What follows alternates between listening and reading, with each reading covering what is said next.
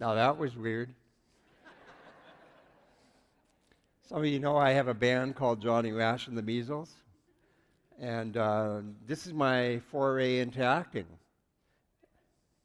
Yeah, I know.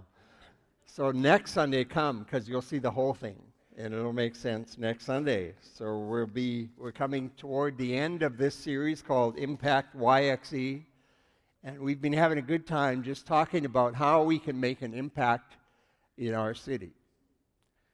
As you know, Christianity is embraced by over 2 billion people, a third of the world.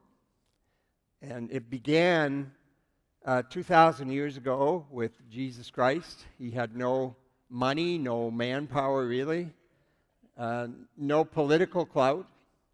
He was on the fringes of society. People didn't like him. His message was not embraced that well. And here we are today. It's so different. And it wasn't their holy book. It wasn't their doctrine. It wasn't what they believed. It was the fact that the early believers were generous. Their generosity caught the attention of people. And because Christians were generous with others, they came to wonder, what was it that we believe? And many people embraced Christianity for that reason. And today I would argue that the reputation of Christians isn't all that great. In any environment, if you talk with people long enough, there are many who think that Christians are hypocritical, homophobic. There's lots of adjectives for Christians these days. And often Christians are a big mouth against something. And really, Jesus was a big mouth for something. And once we understand the ways of Jesus, I think Christianity could be embraced and welcomed. So I want to just say welcome to all those who are listening online. I want you to know that your message notes are inside your program this morning. You can also access them on your smartphone. Go to the Bible app, YouVersion, click More, click Events, click Circle Drive, and the notes will come up. You can add to them, you can save them, and for sure that you can share them. Now, if you scroll down to the bottom of your notes, you'll see the Parent Cue app. Please, if you're a parent or grandparent, make use of this app. If you're an uncle or an aunt, enter in your child, your grandchild, your niece or nephew's birth date, and it will give you some great information. It'll give you some conversation starters. As you know, what really impacts kids is a relationship with an adult. So use that tool to help you. Please like us on social media and follow us and share us. That would be helpful. So last week we talked about the challenges of wealth. As you know, we said from the very start that we are the wealthiest people in the world. If you have a household income of between $44,000 and $45,000, you are in the top 1% of wage earners in the world. And so we're rich. The problem is we don't feel rich. You ask anybody if they're rich and they'll say, no, not really. But really, when you examine the facts, we are rich. And so we want to talk about how is it that we as wealthy people should use our resources. So there's some information in the Bible that helps us get on track. Now, I pray all the time that you will be massively wealthy. The scriptures tell me that God owns the cattle on 1,000 hills, and I always pray, God, would you give a couple of hills to some of our people? Because I want you to be wealthy, but I also want you to be good at being wealthy.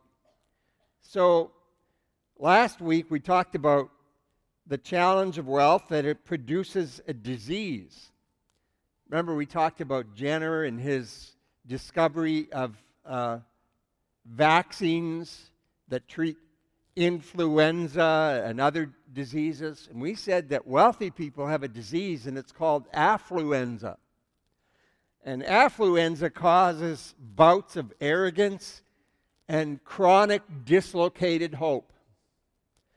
And so there's an antidote for that. There's something that will help us overcome this. So the antidote for dizzying effects of wealth is really generosity. Remember what Abraham Maslow said. He said, what is necessary to change a person is to change his awareness of himself. So we need to both be aware of how much God has given us. We are some of the wealthiest people in the world, but we also need to be aware of all of the marketing around us that creates discontentment. It creates discontentment. There's a constant desire because the way we're built and the way we respond to marketing is that it creates discontentment. And there's a constant desire to have more. And that leads us to consume more than we need. And so we left off with some great advice from a man named Paul in 1 Timothy 6, where he says, we brought nothing into the world, and we can take nothing out of the world. There's no hearse with a U-Haul. Like, we come in with nothing, and we leave with nothing. And in between is life. But, he says, if we have food and clothing, we'll be content with that. So, with awareness of an eternal perspective and how we develop priorities, we can carve out a life of contentment. All of us, like Scotiabank says, we're richer than we think. And the problem is that we don't often feel wealthy.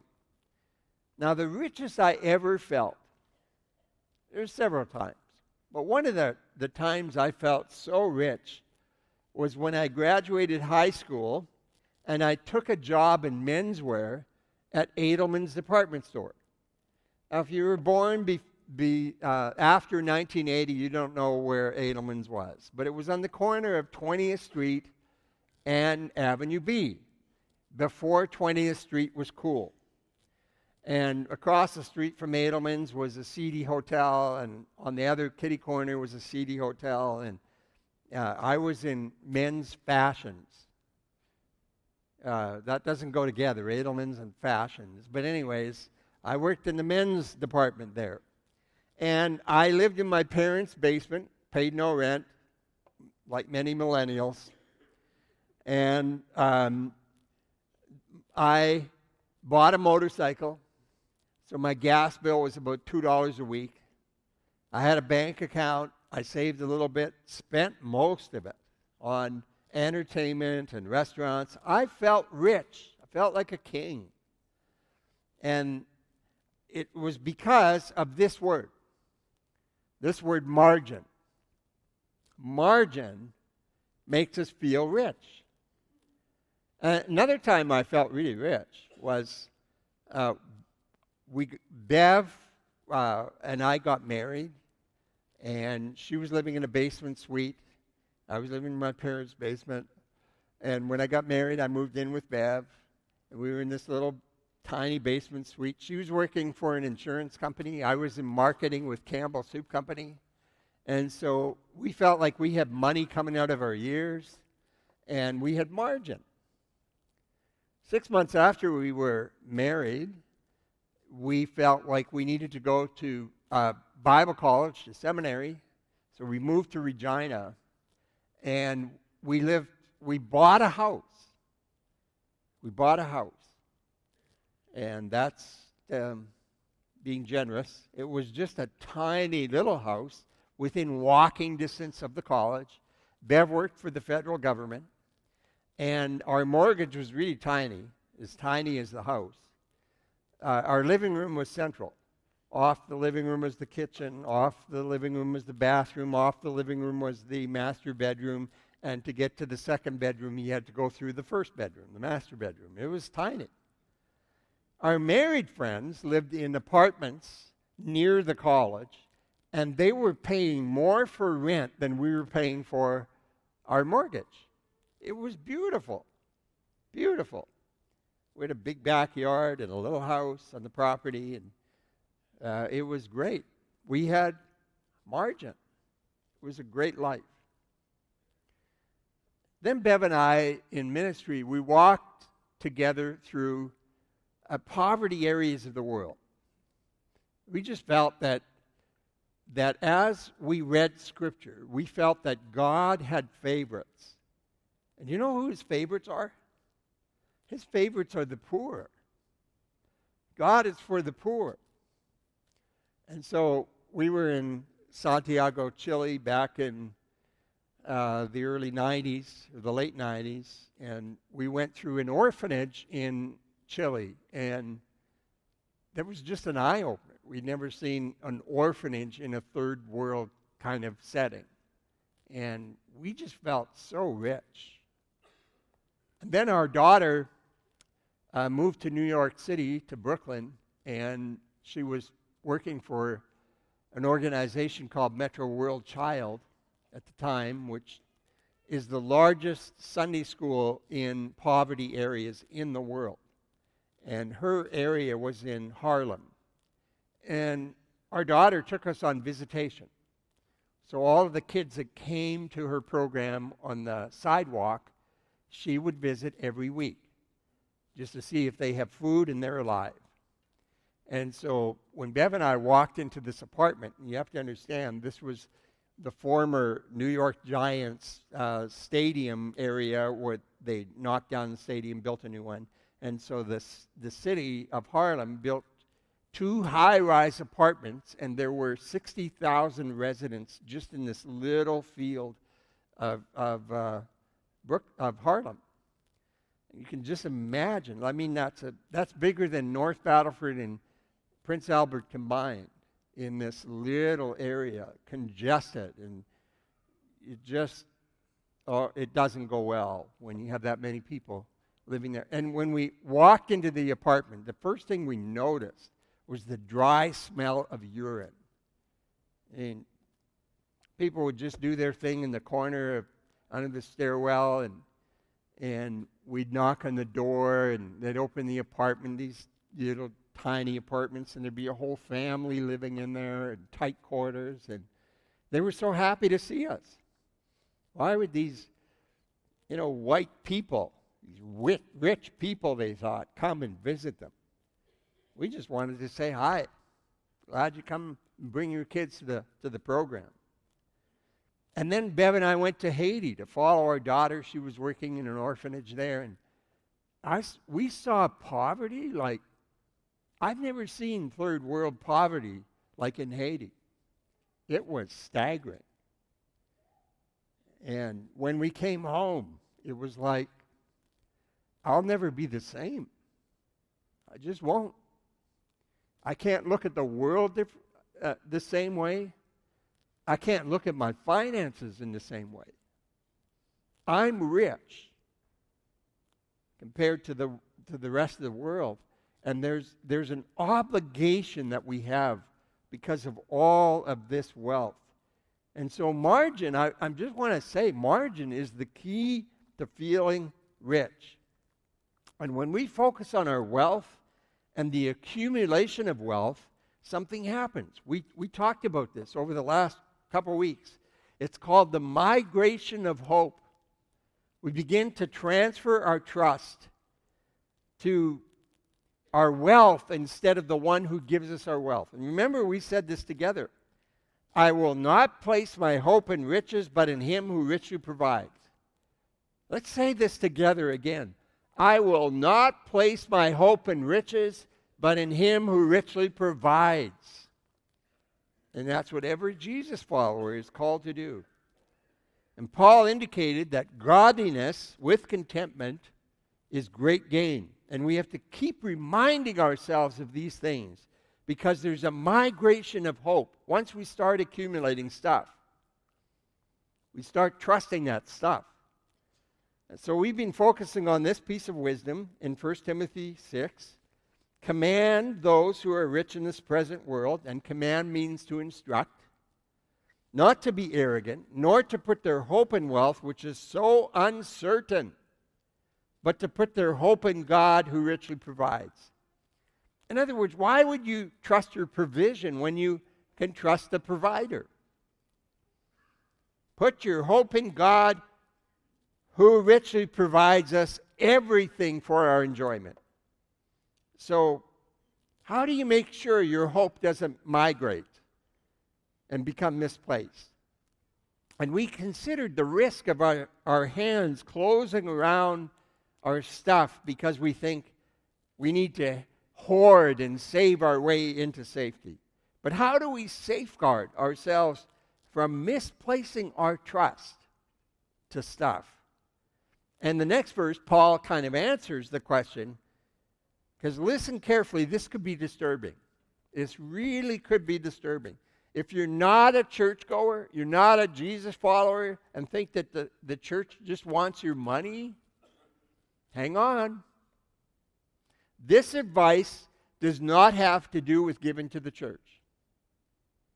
It is talking about how to prevent yourself from misplacing your trust in something that is uncertain. It says command, again, it means instruct, and here comes the instruction. Do good. Do good.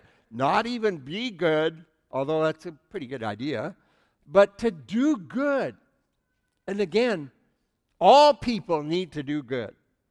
And here he's specifically talking to rich people and saying, you need to be outstanding in being good. Really outstanding. And then notice, and be rich in good deeds. He emphasizes this. And when you are rich, you have resources. You have more opportunities to do good. You have more discretionary time and more money, and you have more options. And the time and money can be eaten up by things we do just for ourselves.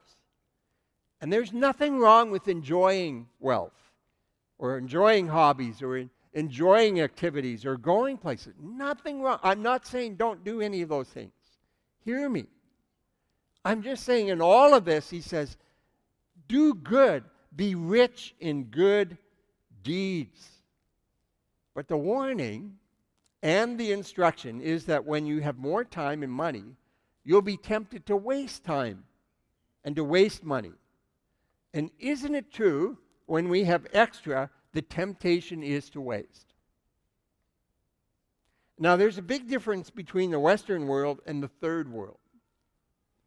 Most of you have to only work 5 days to have 7 days of food. And you only have to work 5 days to have a roof over your head for 7 days. Now, we work 5 days to have food and shelter, and we take this for granted. In fact, we think it's our right to have 2 days off, and in some cases a banking day, and then there's vacation days, Remembrance Day, and Thanksgiving, and I don't know, all those days. We think it's our right, and we need vacation pay. Think about this. We work 60 hours a week. We sleep 8 hours a day, which is 56 hours, which means we have 52 hours a week of discretionary time, extra time. Most people in the world don't have 52 hours of discretionary time. I know some people that work with subsistence farmers in Africa, and it takes the whole family to work a little plot of land to produce food for their family. And they're doing that from sun up to sundown. In fact, their kids can't even go to school because they're so focused every waking minute trying to make a living. Now, I hear often, I'm so busy. I know you are. So am I. Those of us who have extra time have extra responsibility. So Paul says, when you get rich, don't be average rich. Be rich in good deeds. Because he knows when you're rich, you'll have more opportunities to do more good for people.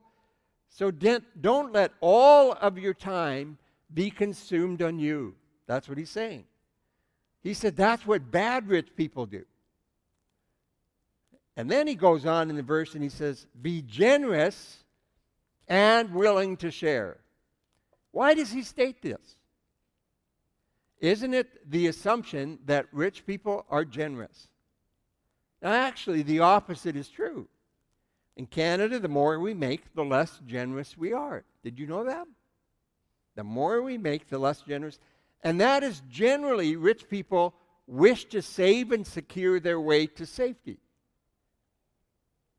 So here's the thing. Rich people give larger sums of money, but smaller percentages.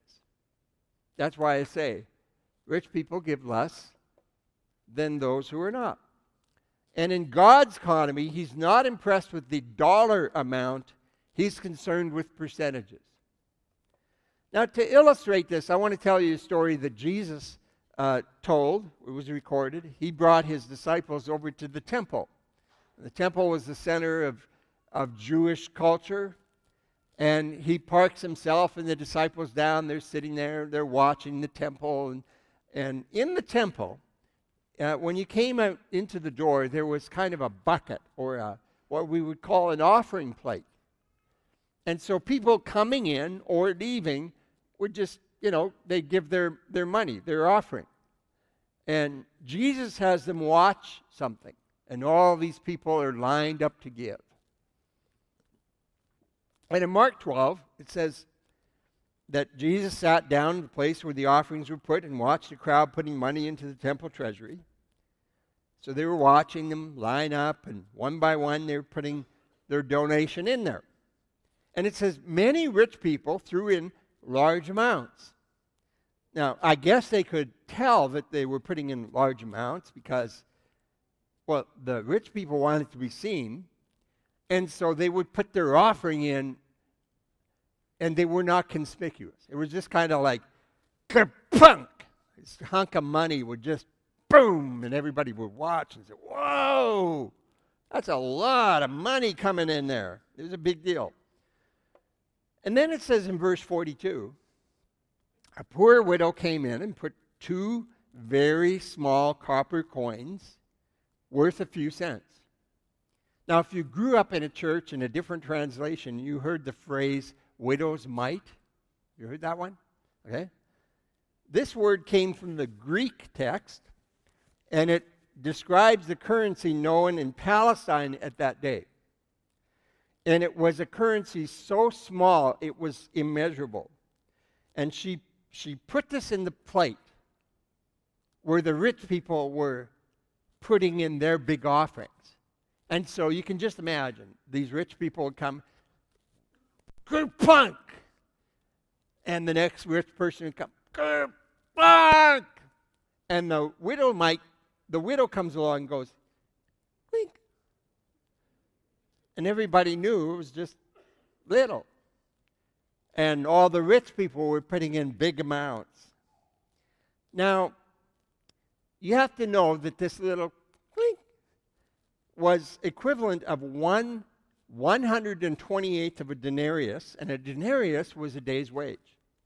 So she gave the equivalent of about 6 minutes into the treasury, because that's all she had. Now listen to what Jesus said. Verse 43, he says to his disciples, hey guys, look at this.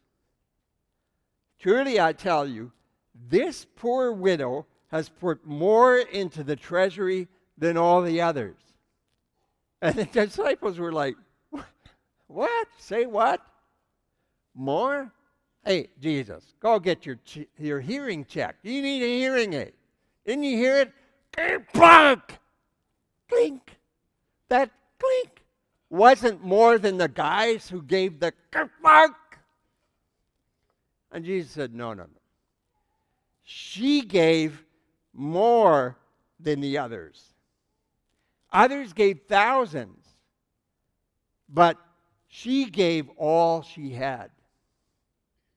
I mean, these guys gave out of their abundance. They gave some of their Apple stock and Amazon stock and gold bars and coins and so on.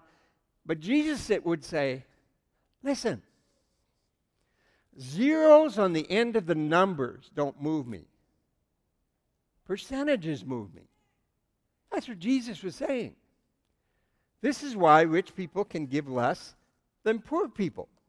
And Jesus pointed out that in the kingdom of heaven, it's about percentage giving, not about the numbers of dollars giving. And then he closes it in verse 44 and he says, hey, they gave out of their wealth, but she gave out of her poverty.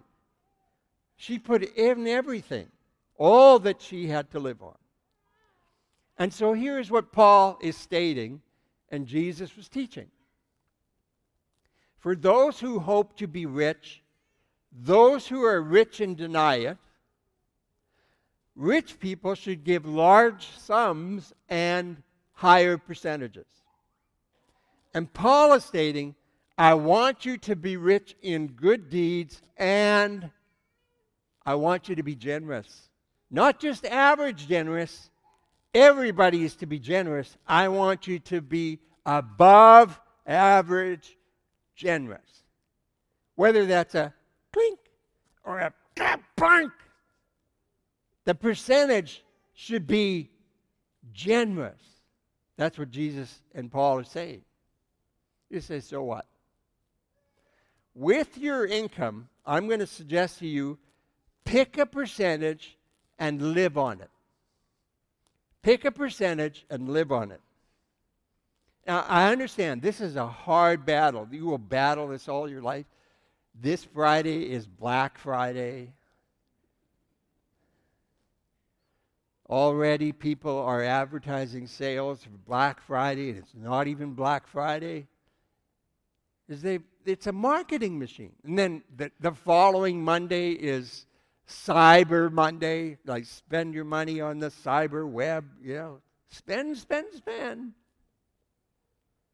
But most of us don't think in terms of percentages, except when we do our year-end tax.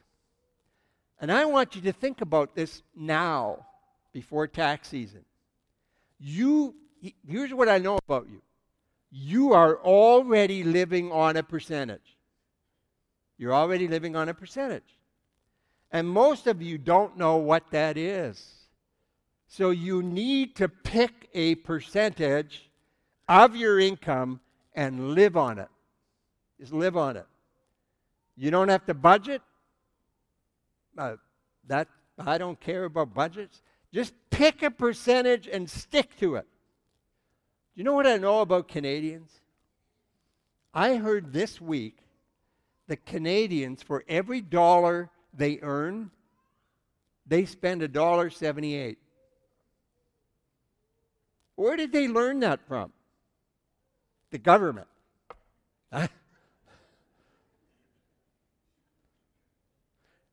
I'm not a prophet, but I know this. Someday, it's going to come home to roost, and our economy is going to crash. We think as Canadians, oh, it'll never crash. We have such good banking rules, and what happened in the States 2008 will never happen in here. Don't fool yourself. If you're spending $1.76 for every dollar you earn, you don't have to be Einstein. It is going to come to bite you in the you-know-where. So pick a percentage. Just pick a percentage and live on it. Now, you may not like the results of the one you live on by chance. So pick a percentage. Actually, go low. Go low. And I promise you that you will not regret it. In about 40 years, you'll track me down in the nursing home. You'll ring up. They'll say, it's Circle Drive Special Care Home. Yeah, can I talk to Pastor Eldon, that retired guy? I'll come on. Hello? And you won't say, I hate you because you taught me how to live on a percentage. I think you'll say, thank you, because I'll save you from a buttload of problems. So pick a percentage, and with that comes margin. Secondly, pick a percentage that you will save. Pick a percentage you will save. Now, I'm going to tell you something that you're not going to believe. You're going to hear this and you're going to say, oh, come on. No, people aren't that dumb. So before I tell you that, let me just say that if you win a lottery, you're lucky, right? Lotteries and luck go together. So in fact, if you win a lottery, there's a greater chance of you being struck by lightning, not once, but twice. So you have a greater chance of being struck by lightning twice than winning a lottery. Now let me tell you something. 40% of Canadians said they expected lottery winnings would be a significant factor in their retirement well-being.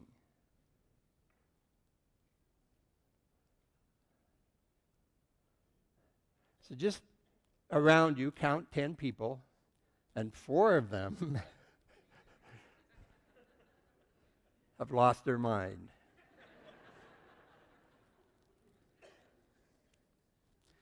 Now here's something else. Okay, stop looking at the people around you, all right? Just leave them alone. 30% of North Americans pay the minimum on their credit cards, on their credit card balance. That doesn't even pay the interest, which is compounding. Now, why do I tell you this? If you don't have margin, it keeps you from being what you want to be, which is generous. There's something inside of you that responds. You want to help people who are poor and in need. But unless you pick a percentage to live on and pick a percentage to save, you will be in bondage. And finally, pick a percentage you will give away. And Jesus said, I evaluate your spirituality more or less based on the ratio of income to giving and saving and spending. I don't care how much you know. I don't care if you've read the Bible 50 times. But if we're failing here, you cannot be a fully devoted follower of Jesus Christ. You can't. And here's what I know about most Canadians. They don't pick a percentage to give. They're spontaneous and emotional givers. You see pictures of hungry children, and you give something. Knock, knock, knock, knock. Oh, it's a lung association. It's the Cancer Society. It's whatever. They want something. You give them $5, and you think, so generous. Until tax time, you realize, what? I only gave this? So at the end of the day, you give, but you don't think in terms of percentages. You may feel generous, and then you feel what Jesus says or what he sees. And most people are actually greedy, and you will never become a good rich person because good rich people give higher percentages, and then therefore they give more.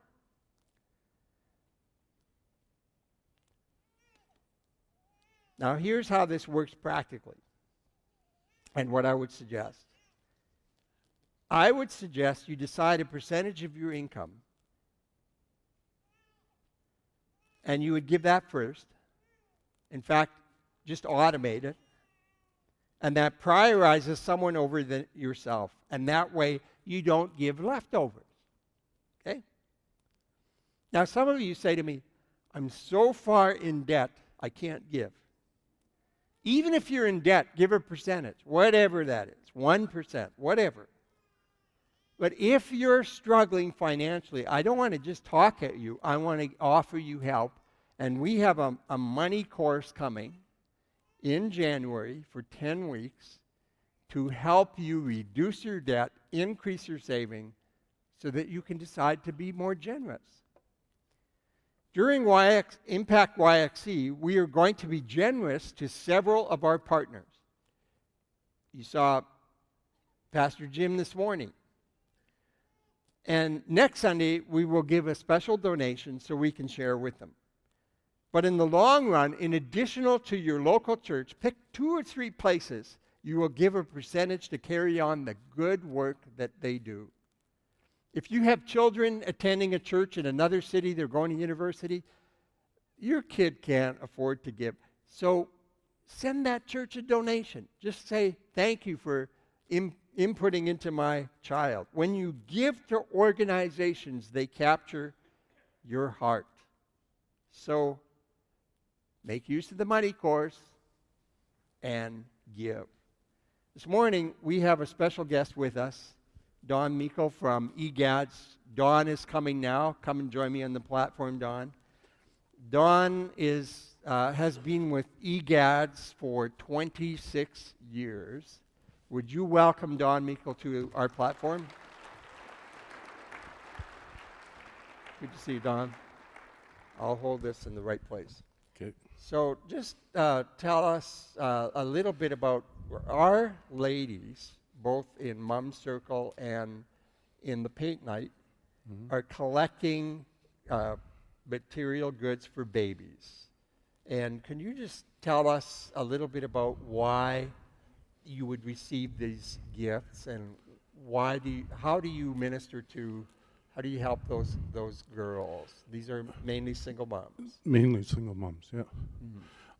What we do is we are big believers in keeping mothers and children together.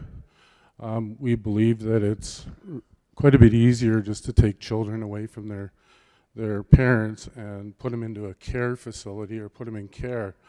Well, the world is never going to get better until we start bringing back that sense of family, that sense of community. If you think about this, a long time ago, many, many years ago, my parents, my grandparents talked about how they had helped their neighbor. We seem to lose that. We get all wrapped up in what we're doing, and so with our moms and baby programs we believe that it's important to reunite those mothers and children and keep them together and provide so they can have the opportunity to provide for their children. So donations like this helps us, because a lot of people don't understand that when mothers work really hard and they get out of the street life or they get away from that stuff, that the help that they receive is less.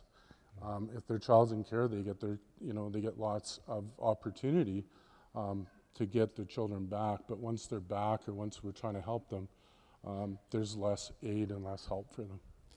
What all of us know who work with people at particularly children and youth at risk is that adult involvement in a child's life and even in a vulnerable person's life matter.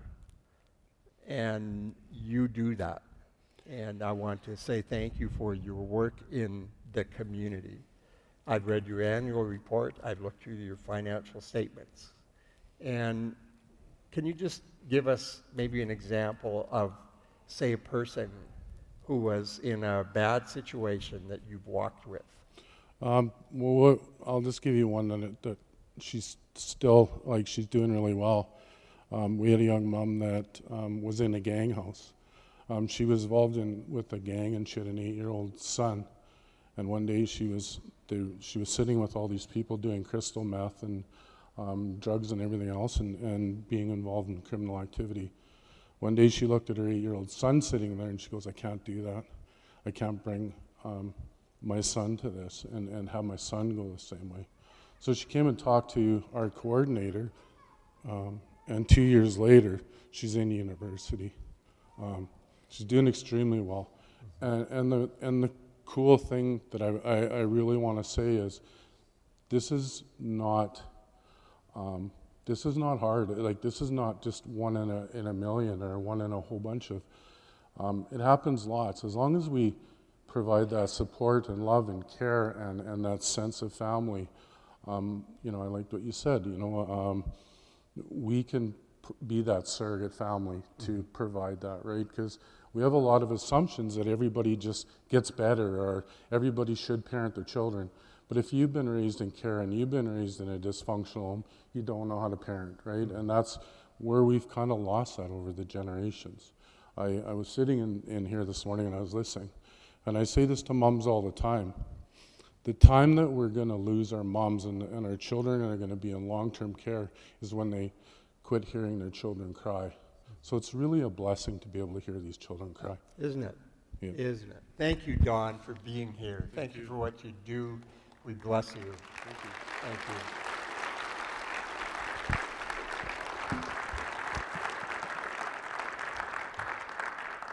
Thank you to the ladies in Mum Circle and the ladies of the paint night that will bring baby supplies, things like even baby and toddler clothing. If you have strollers or car seats that are unexpired, baby formula and bottles that are unused and unopened, disposable diapers, gently used toys and games, quilts and blankets. We can give this in Jesus' name. And we can trust that some of these vulnerable people will be rescued from a life of destruction. And it's their first step towards God. And it's their first step towards hope. So thank you, Don, for being with us this morning. I would not be standing here this morning if it were not for hundreds of volunteers in the back who give their time. I just say, give your time. In fact, that's why we're doing good during Impact YXE and donating our time to serve. And we pray that you would volunteer to capture your heart, and you would be exposed to the positive benefits of generosity. We all do better when we are generous. You can sign up to serve at City Center on December 7th. I think there's an insert in your program, or just go to the information center. You can give 2 hours of your time on Friday night, December 7th, and make a difference in those who are less fortunate than us. Would you volunteer? Hundreds of people have volunteered this morning to make this service possible. The band and vocalists and technicians spend 2 hours on a Tuesday night rehearsing. They learn the songs. They gather here at 8 in the morning, and they do it so that we can have 20 minutes of just singing to God together. There are 200 children's volunteers, and some of them are in the back this morning taking care of almost 200 children back there. They do that because they have given their time. They've decided to give a percentage of their time to serve kids and to, through that, serve their God. Would you be generous with your time, and would you serve? Now, let me close with this thought. Spontaneous serving and giving is good, but pre-decided is even better. Pre-decided is even better. We all need a ministry in the church and a mission in the world.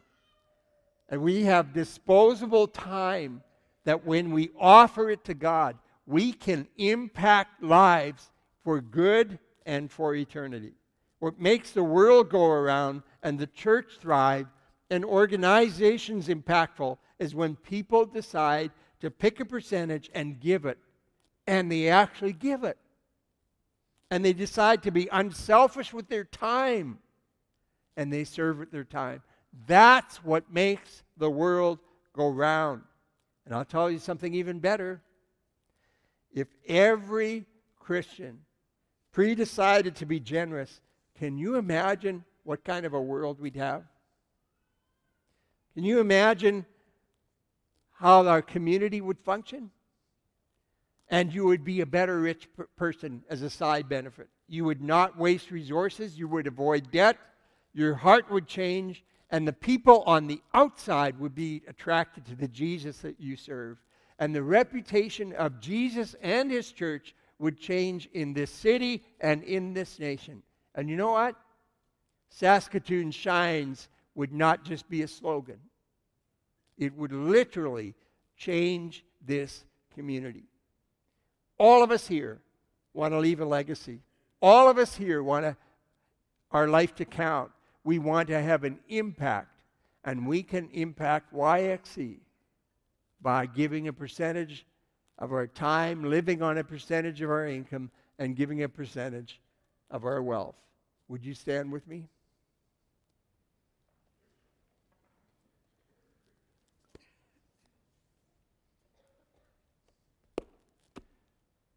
In the end,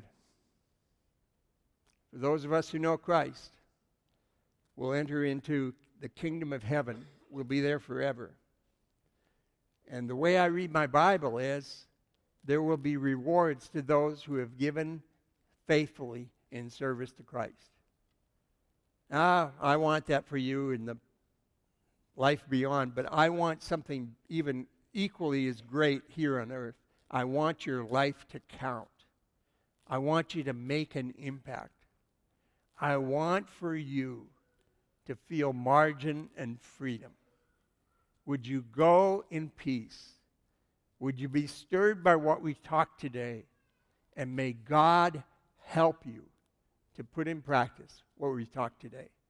And could I also say to the hundreds of people who give their time and who give their resources, thank you. You are making a difference. God bless one and all.